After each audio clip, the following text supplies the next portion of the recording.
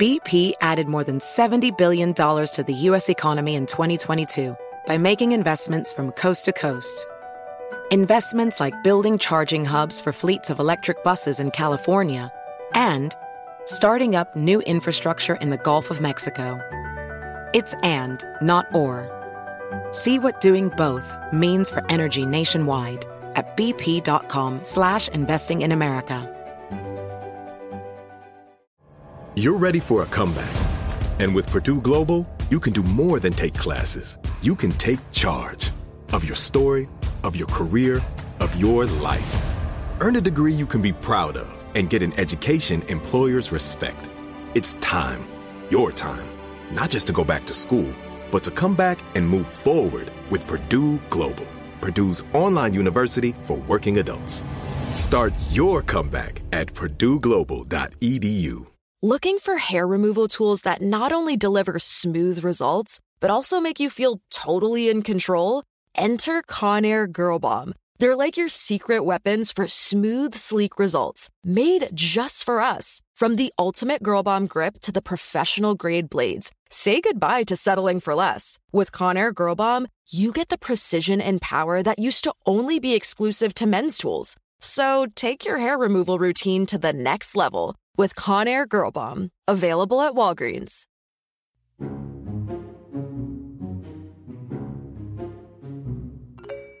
I met Jeremy Deutsch a whole bunch of years ago, and one thing which you will soon find out, he is wonderful. He's a character. He is also a bottomless pit of American presidential information and trivia. So for this President's Day, I thought to bring my friend Jeremy on to teach us all a thing or two about our past presidents and some of their strange habits. This is a bit of optimism.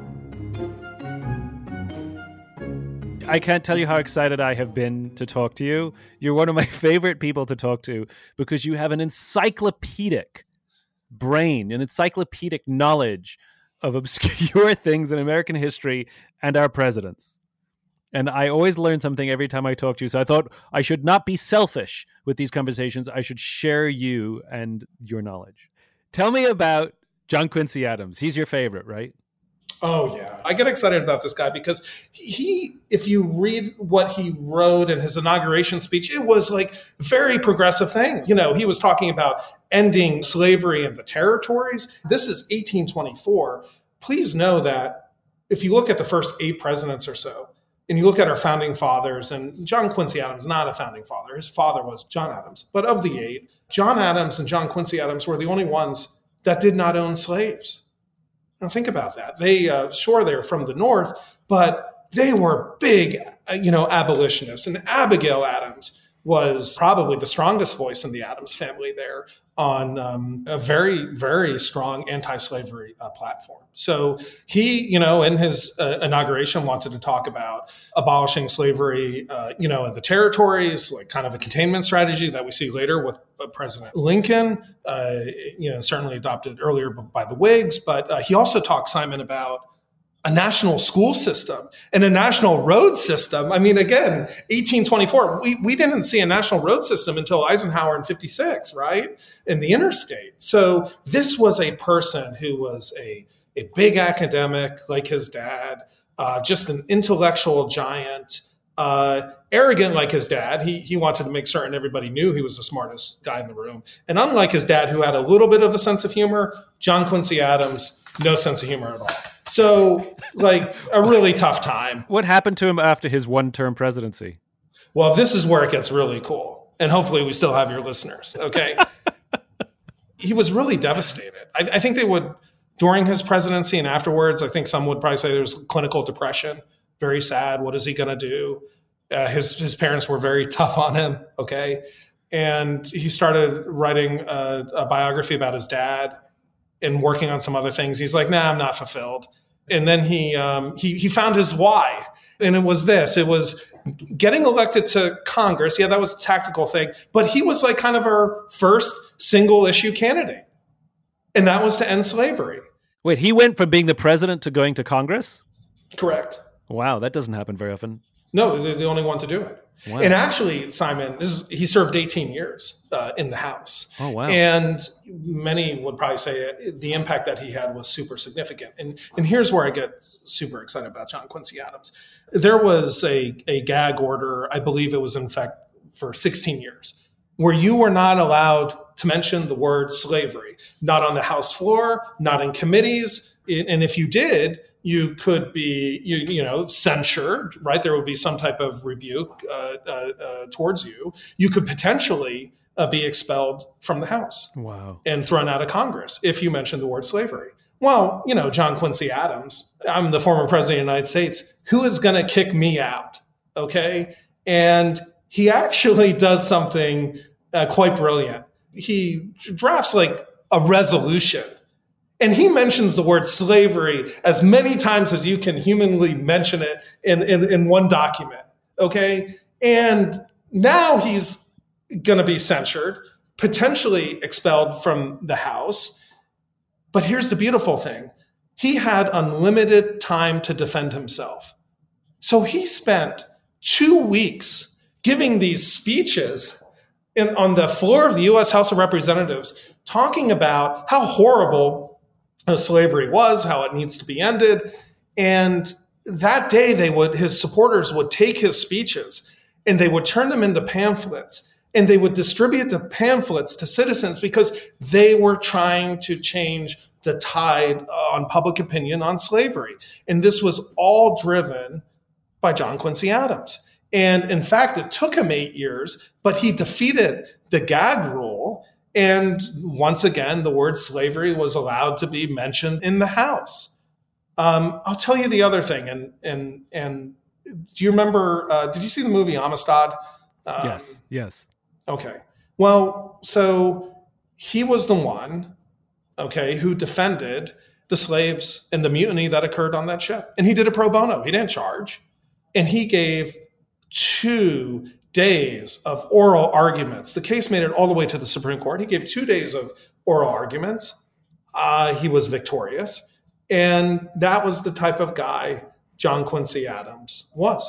One of the things that I don't think a lot of people realize is how the debate and the discomfort of slavery, how much it has been present throughout the history of this nation, that it was contentious for our whole history, to the point where they banned the mention of the word on the House floor is astonishing because they just didn't even want to talk about it.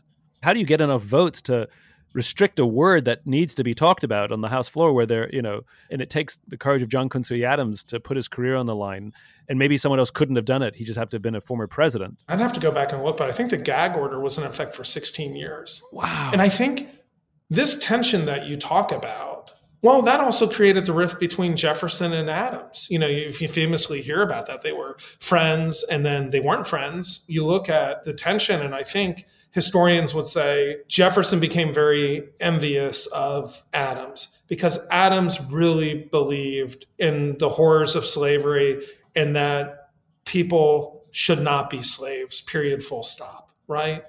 And, Thomas Jefferson wrote about all men are created equal. But did he really believe that? All? A lot of former presidents, when they passed away, they freed their slaves. But Thomas Jefferson didn't do that. I think you're spot on, since before our country was founded and certainly all the way through the Civil War, and then even after the Civil War. This nation has a complicated history, and we're in a period now where one side romanticizes our history and the other side demonizes it. And I think both are right. There are some progressive and romantic ideals that come from our history, but there's some darkness as well. We have a checkered past that make us who we are. One of the reasons I like talking to you is, sure, it's fun to talk about obscure presidents and all the kooky things that happened, but I think it reminds us just of the fragility of a nation and the fragility of the people who lead it. Alcoholics and murder and intrigue and subterfuge and back office deals. Like, these are not new things, and they are part of our history. I think the important thing is not to necessarily weigh in on it, but rather to know about it. Because I think knowing about the past informs how we deal with the current state. You're absolutely right. And there's a checkered past, and it's important that we study it, and it's important that we lift up the heroes that, again, I come back to John Quincy Adams, and there's many more that had the courage to say, no, this is wrong. This is 1824. Look where they were. Look how visionary they were in calling it out. Those heroes risked their careers to do something that they believed was the right thing to do. Like LBJ, Lyndon Johnson, lost the South. The Democrats ruled the South, and he did what the right thing to do was for civil rights, knowing he would completely destroy his own political career, but he would also lose the South. And I don't know of a politician now who'd risk the party's presence in any area in this country because it was the right thing to do. And he was a complicated figure as well. Very complicated. I mean, we can talk hours about LBJ, who's fascinating, and he was one of the most effective majority leaders ever, what he was able to accomplish, and certainly the tragic passing and assassination of Kennedy. But in the first 6 months, he accomplished more legislatively than the Kennedys did in 3 years, right? I mean, you can go on and on, and that's spot on. I think it's the courage to stand up and the willingness to know that this may not be popular and I may lose everything that I have. And if you study our first impeachment, Andrew Johnson. So he was impeached and only survived the Senate vote of conviction by 1 vote, right? Correct. And he was a Democrat. Lincoln was a Republican. Johnson, not many people liked him. In fact, when he was sworn in as vice president, he was so drunk at the inauguration, he barely could take the oath. And he was asking, who's the Secretary of War? Who are these other cabinet members? And they had to do this whole thing to kind of cover up. And they said, no, his back, he was in pain. He was on medicine. He wasn't drunk. And in fact, it was such an embarrassing period that he left D.C. for 100 days. And they had to go and find him after Lincoln was assassinated. I believe he was drunk again. It was a really bad situation. He was not popular. Congress couldn't stand this guy. You say they fell by 1 vote. Well, Republicans had the votes. They had 2/3 of the votes to impeach him. I think they had 13. They had a buffer of 13. And guess what, Simon? 13 stood up and did not vote to impeach him. And all those Republicans who did not vote to impeach the Democrat, they all essentially lost and never came back to the Senate. They stood up. They did what they thought was right. This is where I talk about one of the golden episodes of the Senate. The Senate protected the presidency because Congress passed a law basically saying, hey, listen, guy, if you want to fire somebody, even though you appointed them and we may have consented to them, well, if you want to fire them, you have to get our permission to fire anybody. And Johnson's like, nah, forget it. No, come on. I'm the president. I don't have to listen to this. And I don't have to follow that. And that kind of really egged him on. But really, those Republicans stood up. They did the right thing and they protected. Because think about this. If that went the other way, we could be impeaching presidents left and right because of their HR issues, who they hire and fire. And that was really a principled stand. So who's the most obscure president that most people have forgotten about, that history's forgotten about? There's a few, and there's actually a professor who's studied this since 1970, and he's asked college students to list all the presidents. And there's typically a couple that are at the top of the obscure list. A guy named Chester Arthur, who typically comes in around 7% or so, served after Garfield was assassinated. But it's typically a tie between Chester Arthur, who owned 80 pairs of pants, by the way, which is a lot of pairs of pants. There was this General Zachary Taylor. It's 1849. They're dedicating the Washington Monument.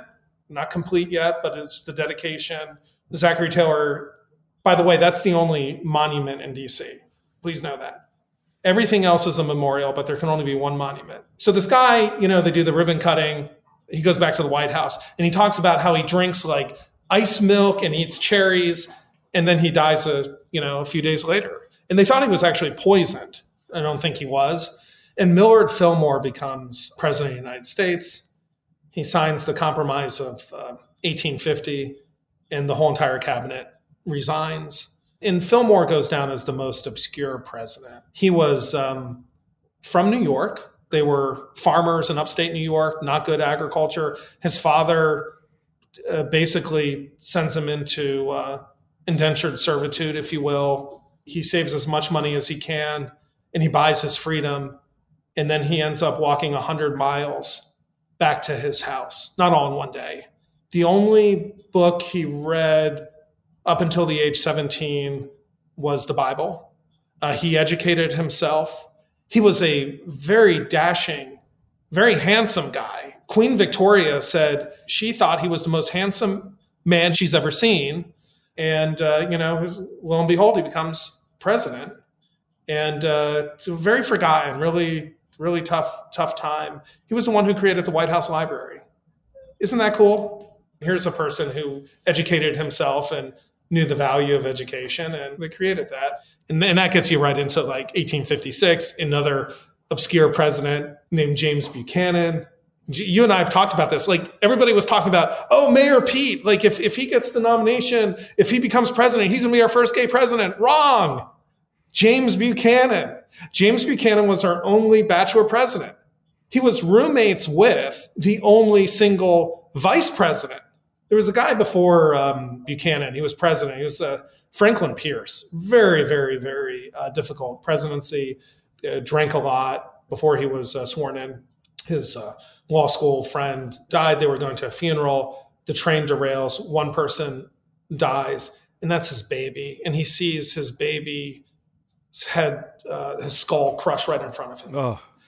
And Franklin Pierce thought he was cursed. This was God's punishment. And he really turned into an alcoholic, and it was a very, very tough period. But Pierce had a vice president named Rufus King. And Rufus King was our only single vice president. And Rufus King and James Buchanan were roommates for like 10 years. I mean, look, I know it was a different time and the discussion of being gay was not an open thing, but do we have good evidence that Buchanan, rather than just because he was a single guy, do we have good evidence that he was in fact gay? There's a note he wrote to his house mother. So Rufus King is appointed to like ambassador of France going overseas, somewhere, right? They called them prime ministers or ministers at the time to Europe. And here's a letter in the 1840s or so where Buchanan writes his house mom and says, I'm wooing other men and they're not taking my advancements. I don't know. Do you want more evidence than that? I mean, but Simon, no one made an issue of it. Yeah. Interesting. You think about, I think that's so fascinating. I mean, Andrew Jackson called him Mr. Fancy and Aunt Nancy, the pair. Homosexuality, I don't believe that word wasn't coined. I think it was coined in Germany in the 1860s or so. So they didn't make it a campaign issue. I know the parties, their names remain the same sometimes, but their politics change. And we've had different names for the parties. But can you discern the basic 2 points of view? Because the way I like to describe politics, which is, we have this thing called the Declaration of Independence. All men are created equal, endowed with these unalienable rights, amongst which include life, liberty, and the pursuit of happiness. And we have a constitution that lays out a structure for how we're going to advance that vision. And the difference between the two political parties is an interpretation of how we're going to advance that vision. That's all it is. It's a debate on should we do it this way or should we do it that way? And depending on the culture or the tastes of the day, parties go in and out of favor because their points of view go in and out of favor. And that's sort of how I try to explain the two-party system. It should be a debate. It's not about right or wrong, but it's like, we believe that the vision should be advanced this way.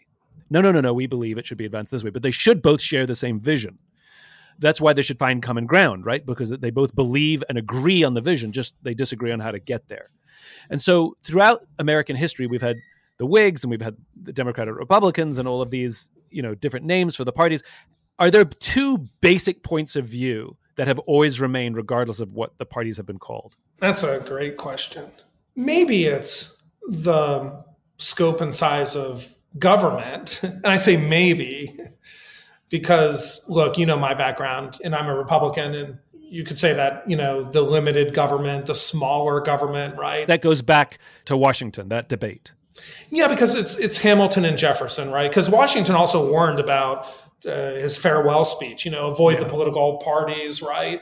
And you had somebody who was Jeffersonian, Thomas Jefferson, who believed in a certain size and a limited size of the government. And then you had Hamilton, not president, but very influential, who, believed in a bigger, larger role of the government. And that's probably historically been the tug of war all the way to Reagan, maybe Bush. But there's also been significant, expansions under Republicans in current times. Regardless of what the parties have been called, whether it was the Whigs or the Democratic Republicans or Democrats, regardless of the names that they've taken, there have been two basic interpretations of how to advance towards the vision that is the United States. One party has always generally believed that government's role is to intervene and help as many people as possible achieve that vision. And the other party has basically believed that government's job is to do the basics, collect taxes, defend the country, and basically let people figure it out themselves and sort of stay out of the way as much as possible. And regardless of what the parties were called, that's basically our two-party system. Yeah, and the challenge is it's kind of like Fiddler on the Roof when the two sides are fighting. And remember, Tevye says, well, yeah, he's right. And then he hears the other argument and says, well, he's right. And then the other guy says, well, they both can't be right. And it's like, you're right, right? But both sides are right. And it's just like, how do you bring them together to do more things and solve problems? Final question for you. What, in your mind, are some of the key lessons that we can take away from some of these obscure pieces of our history that will inform or help us improve modern day tensions in our politics? There were certainly very uncivil times, but I think you can look throughout history where there were civil relationships in a good way and in positive. And I'll give you maybe two examples. Certainly the presidential transition of power is so important to our country, right? And I mean, James Buchanan, during Lincoln's inauguration right before, says, if you're as happy as I am leaving this place as you are, Mr. Lincoln, coming in, then you, sir, are the most happiest man in the world, right? During that period, and it was a lame duck period, I think 7 or 8 states left the Union, even before Lincoln was sworn in. And Buchanan didn't do a thing. And Lincoln inherited a big mess from Buchanan. And if you look at all of Lincoln's speeches and everything he said, how many times did he blame James Buchanan for all his problems? And the answer is 0. And I think that's really important. We've certainly seen it with President Trump. We see it with President Biden. And it's blaming the others for the problems that they have now. And I think, again, being inspired to paint a positive, forward-looking agenda, not looking back. Yes, studying the past, but looking forward. I think that's really important. And I think we can draw a lot from Lincoln on that. I'll close with our guy who messed up with the numbering system, Grover Cleveland, the 2 non-consecutive terms, who I made this comment recently. I was comparing, President Obama to Grover Cleveland, which I don't think anybody has done. This is probably a first on your podcast. And I was just talking about, wow, we haven't seen anybody's political career go up so fast since Grover Cleveland. And Barack Obama went from state senator to U.S. senator to president of the United States. Grover Cleveland goes from mayor of Buffalo to governor to president in 3 years. Beat that. Okay. But, so Grover Cleveland loses to a guy, Benjamin Harrison, who, oh, by the way, has an addiction to cucumbers. We won't get into that today. His dad, Harrison's dad writes him. He's like, hey, man, you got to lay off the cucumbers, okay? They were worried about, he said his 2 vices were cucumbers and cigars. You got to lay off of it. But he was the grandson of William Henry Harrison. William Henry Harrison was at that time, the oldest president sworn in. He gives the longest inaugural speech. He rides back to the White House without a hat on to show how youthful he is. And he dies 30 days later, pneumonia, whatever it may have been, shortest presidency. His grandson becomes president. Oh, by the way, his grandson gives, Simon, the shortest inaugural speech. Okay. It's inauguration and it's raining. And you can look at the photos and you can see the former president, Grover Cleveland, is holding an umbrella over Benjamin Harrison's head while he's getting sworn in And Grover Cleveland says it's the duty of the former president to make certain that the current president isn't rained on. Isn't that something? Wow. These are leaders, and whether they're president or members of Congress or on the town council, they have a platform now bigger than they've ever had before to inspire, to be positive, to do good things, and to have, meaningful impact and change. So if I can sum up the lessons that you so eloquently shared, that to look to our past, the lessons that we can learn in our modern day is play the hand you're dealt. Like, don't worry about who dealt it. Do the best you can with the tools you've got and act with civility. Amen. We can't create the future by clinging on to the past. Jeremy, I love talking to you. It's always such a joy. I appreciate you taking the time and helping me and anyone who stayed listening learn a little more about some of our obscure American history and some of the checkered past. I really appreciate it. If you enjoyed this podcast and would like to hear more, please subscribe wherever you like to listen to podcasts. Until then, take care of yourself. Take care of each other.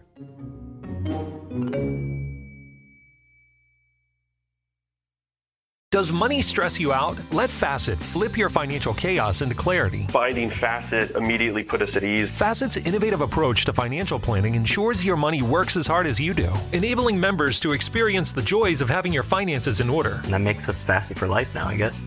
Visit Facet.com, FACET.com to learn more. This ad is sponsored by Facet. Facet Wealth is an SEC registered investment advisor. This is not an offer to buy or sell securities, nor is it investment, legal, or tax advice. These testimonials are from current Facet members who are not compensated. All opinions are their own and not a guarantee of a similar outcome. Infiniti presents a new chapter in luxury, the premiere of the all-new 2025 Infiniti QX80, live March 20th from the Edge at Hudson Yards in New York City, featuring a performance by John Batiste. The all-new 2025 Infiniti QX80 is an SUV designed to help every passenger feel just right. Be the first to see it March 20th at 7 p.m. Eastern, only on iHeartRadio's YouTube channel. Save the date at new-QX80.com. Don't miss it. 2025 QX80 coming this summer. Did you know that most salads travel over 2,000 miles to reach your plate? But not with 80 Acres Farms. Their crisp salad greens and herbs are food less traveled, going from farm to store in days, not weeks. They stay fresher for longer in your fridge. My salad lasts all week long, which means less food waste and easy meal planning. Oh, and did I mention there's no need to wash these greens? Because 80 Acres Farms uses 0 pesticides. Visit 80acresfarms.com to learn more and find their salads and salad kits at your local Harris Teeter.